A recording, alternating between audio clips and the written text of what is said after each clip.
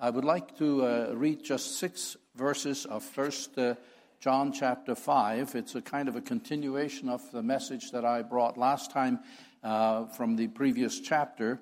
And here the Apostle John is reminding us. It's a message that actually hopefully will prepare our hearts for partaking of the Lord's Supper with a better reflection and a better perspective of what it is all about. But he is reminding us here of the fact that we have an obligation as those who benefit from the grace of God to actually be lovers of God and lovers of our fellow believers. So this is what he says. Everyone who believes that Jesus is the Christ is born of God, and everyone who loves the Father loves his child as well. This is how we know that we love the children of God, by loving God and carrying out his commands. This is love for God, to obey his commands. And his commands are not burdensome, for everyone born of God has overcome the world. This is the victory that has overcome the world, even our faith. Who is it that overcomes the world? Only he who believes that Jesus is the Son of God. This is the one who came by water and blood, Jesus Christ. He did not come by water only, but by water and blood. And it is the Spirit who testifies, because the Spirit is the truth. So far, God's word. May he bless it to our hearts. Let's just pause in prayer.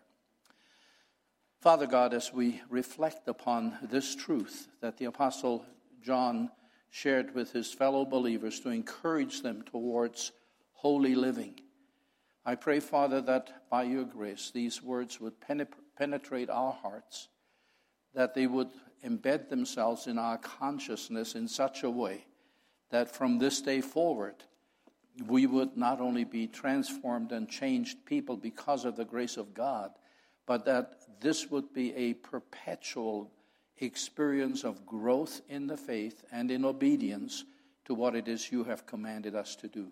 So, Father, prepare our hearts this morning for partaking of the Lord's Supper as something that is not just an empty ritual, but something that has great meaning to us because it exemplifies as an object lesson of what it cost Jesus to gain our salvation. So bless us, Father, to that end, and may your Holy Spirit guide and direct us in Jesus' name. Amen. Well, as we prepare our hearts for the celebration of the Lord's Supper, which is something we as a church do always the second Sunday of each month, and on the inside flap of your bulletin there is a sidebar that tells you how we celebrate and why we celebrate, because we are fully aware of the fact that not all Christian churches do it the same way. Not all churches do it as frequently as that.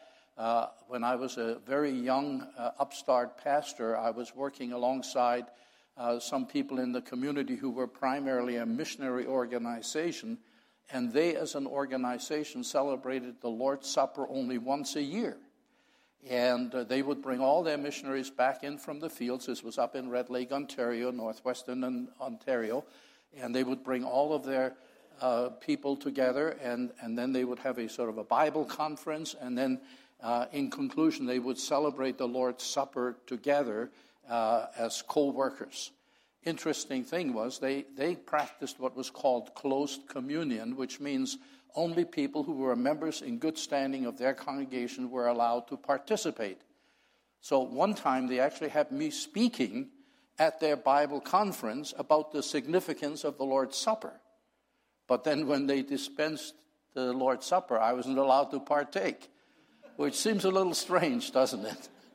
All right, they actually trusted me to preach the word, but they didn't include me in the actual celebration. And I was not offended. I understood where they were coming from. But we as a church practice what is called open communion, which means that anyone who has a right relationship with Jesus, regardless of denominational background or stripe, is welcome.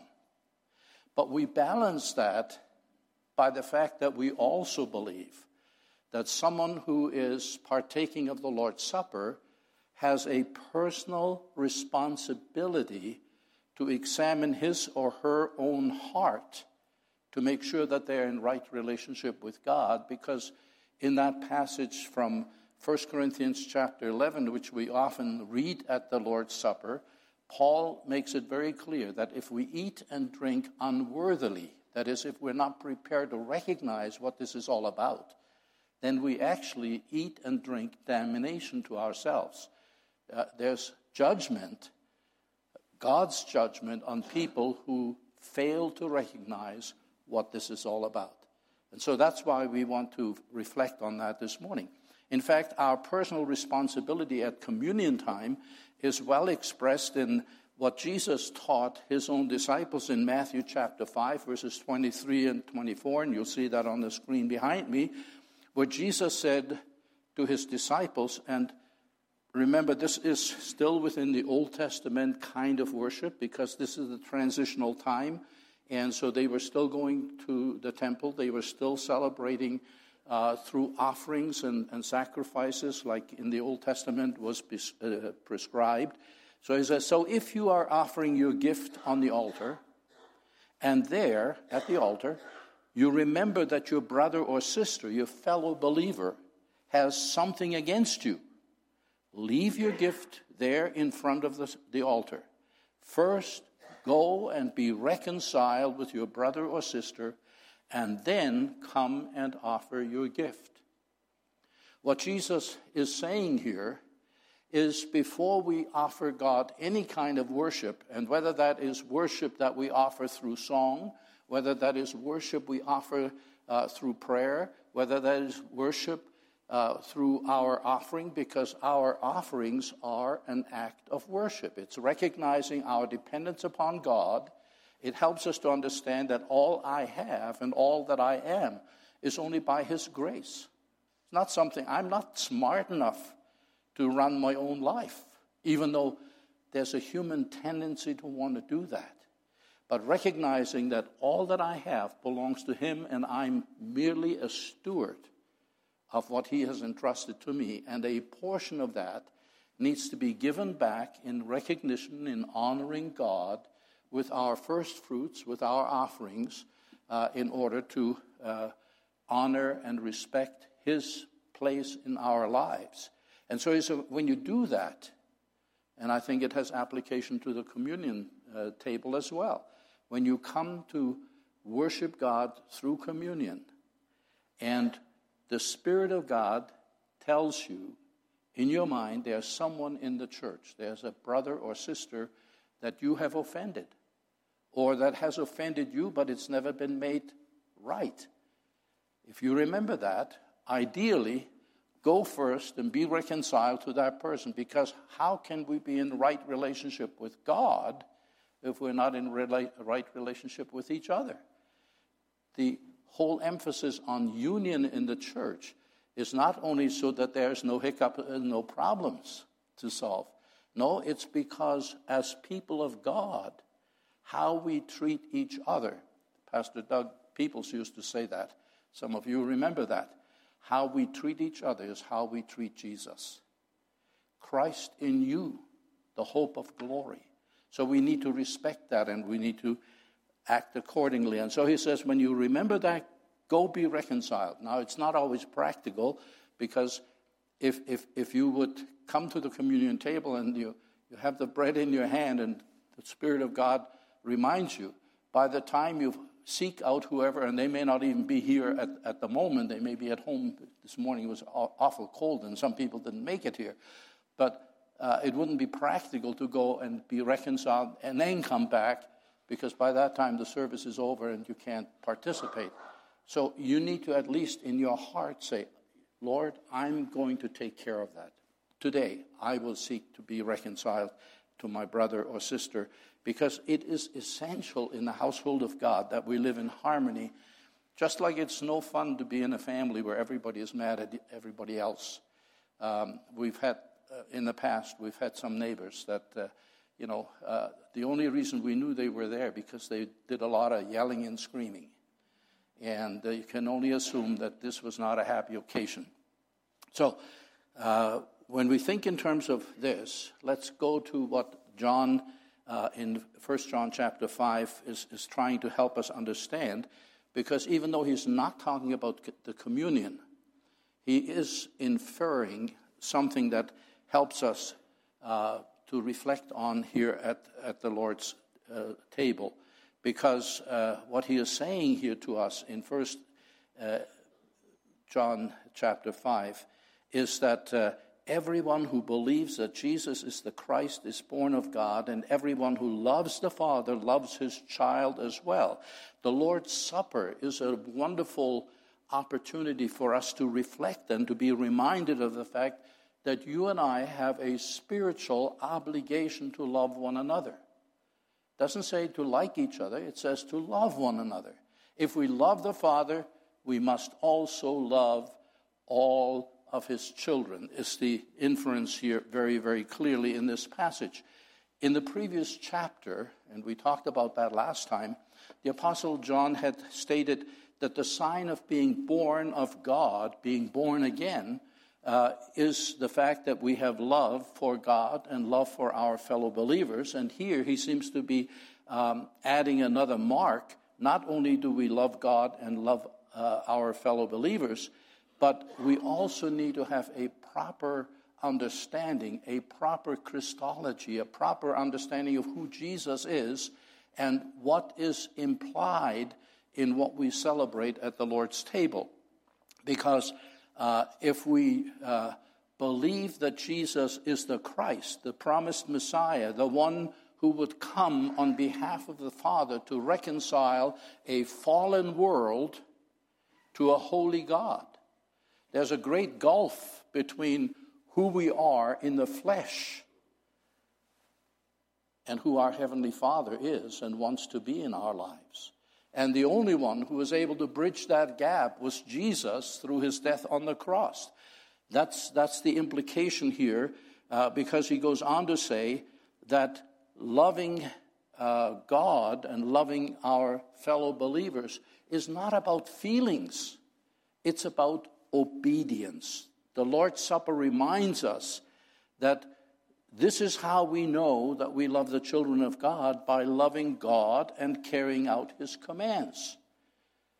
Now, when he talks about loving God and carrying out his commands, in the previous chapter he had told us that we prove God, that we love God by loving our brothers. But here he's saying that actually he turns the equation around. He says as God's children, we love other believers, and we do that in carrying out the commands that he has given us. Now, as soon as we talk about commandments, some minds will click into, oh, okay, he's probably talking about the 10 Commandments, or he's probably talking about the Torah. The Torah, the first 5 books of the Bible, Genesis, Exodus, etc., which were considered the books of Moses, were really the very foundation of Jewish law and practice. And in fact, before a child was admitted to the bar mitzvah, the graduation from, it's like a confirmation kind of ceremony in some Protestant churches, before they could do that, they had to memorize all of those laws, all of those prescriptions.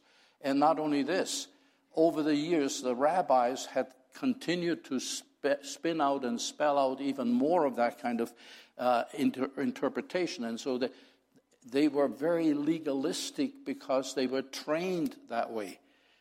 But that's not what John is talking about here, because the law is not his focus. His focus here is about the love of God. His focus is about how do we live our Christian life in such a way that others will know and see that we have been with Jesus. And in fact, the word law does not appear at all in his letter in this case. And so when he says, and this is the commandment, he's referring back to what he had in mind earlier in the epistle. This is the commandment that he's talking about, to believe in the name of his Son Jesus and to love one another as he commanded us. And we can reflect back on the Gospel of John. How many times in the Gospel of John does he talk about love one another as I have loved you? Love one another as the Father loves me and I love you. And so that was the command here he's talking about, is the command to love one another. And he's talking about not just a merely general belief in God, but specifically belief in God as he was revealed through the person of Jesus Christ, as he was revealed through what happened on the cross, as he was revealed through the life and teaching and the ultimate sacrifice that Jesus brought. And that is what connects us again with the Lord's Supper and the celebration that we will have in just a few moments. Because although ultimately the scope of God's love in sending his Son was the entire world, nevertheless, he says, he is the atoning sacrifice for our sins and for the whole world. 1 John chapter 2, verse 2. And it is in the fellowship of the church, in the community of God's people, that we best experience and learn to live out what God has provided for us in Jesus. And that is by the empowering of the Holy Spirit, which every believer has resident within himself from the moment of new conversion, of new faith and new life in Christ. As I study the Word of God, I do not see any scriptures that talk about freelance Christianity, the fact that you can be a believer and dangle out there by yourself. It always talks about koinonia. It always talks about fellowship, and that means both participating by contributing as well as by receiving. And the whole idea why we have a church and what makes us unique among all other organizations in the world is that we have a bond of love in Christ. Not one of us, this preacher included, is worthy of that. It's by the grace of God. But we have that for the purpose of perpetuating the love that Jesus demonstrated in his life and through his sacrifice. In fact, in verses 3 to 4, John tells us here, in fact, this is the love for God, to keep his commands. And his commands are not burdensome, for everyone born of God overcomes the world. This is the victory that overcomes the world, even our faith. So by faith we appropriate, we embrace all that God has offered us, and we share it with each other. That's the whole idea of small groups. That's the whole idea of discipling people. That's the whole idea of growing together. Our statement says that we're about, being followers of Jesus and making disciples who are followers together to become fully devoted followers of Christ. We need each other in this process. We can't do it by ourselves. In fact, the whole idea here is love is not only about feelings, it's about obedience, and the victory that we have is ours because of what Jesus has done for us, and it is by faith that we live that out, and that means that we confess Jesus as Lord, and we love one another in Christ. The final thing that the Lord's Supper clearly holds before our eyes is that not only do we have victory, but we also understand the cost of our salvation. He says, who is it he that overcomes the world? Only the one who believes that Jesus is the Son of God, and that includes why Jesus came, what it is he came to do for on our behalf. And this is the one who came, he says, by water and blood, Jesus Christ. He did not come by water only, but by water and blood. Now, some commentators have struggled with this because they say that that's a difficult thing to understand. But it's really not rocket science. Quite obviously, water refers to the baptism of Jesus, which was the initiation of his public life and ministry. You recall he came to the River Jordan where John was baptizing people for repentance. Jesus didn't need to repent. He had never committed a sin. He had never even thought about committing a sin. And yet he came and he says, I want to be baptized. And John says, what? I should be baptized of you. You should be baptizing me instead of the other way around. And Jesus says, allow it to be so, because thus it behooves us to fulfill all righteousness. Now, if Jesus felt that though he had never sinned, he was never alienated from God, not until that final moment on the cross when he cried out, my God, why have you forsaken me? But up till then, there was perfect harmony between the Father and the Son.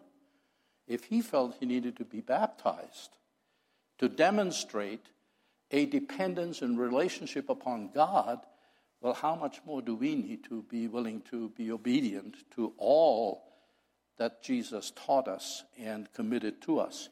So, figuring out that this is probably a reference to baptism is not too difficult.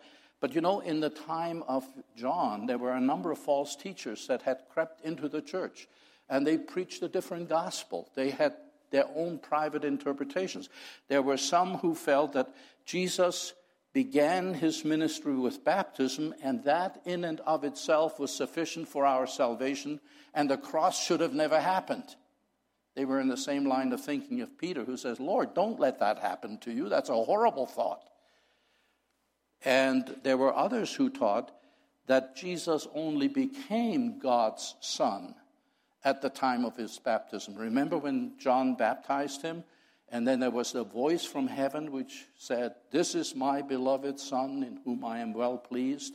Some translations, this is my beloved Son, hear ye him. So they figured that's when he became the Son of God, by baptism. But they also taught when he went to the cross, his divinity abandoned him. Because how could God die on the cross? So therefore, it was a limited humanity and a limited divinity that they taught. We don't know exactly which of these John is trying to address here, but he was dealing with false teachers, and he's trying to help them to understand that what we have is not through our own self-effort, but it is through the finished work of the cross of Calvary. So he emphasizes Jesus came by water, baptism, and the blood. And without question, the blood is a reference to his death on the cross. What John is trying to say, you need to understand when you believe about Jesus, he was not just a good teacher. He was not just a nice person.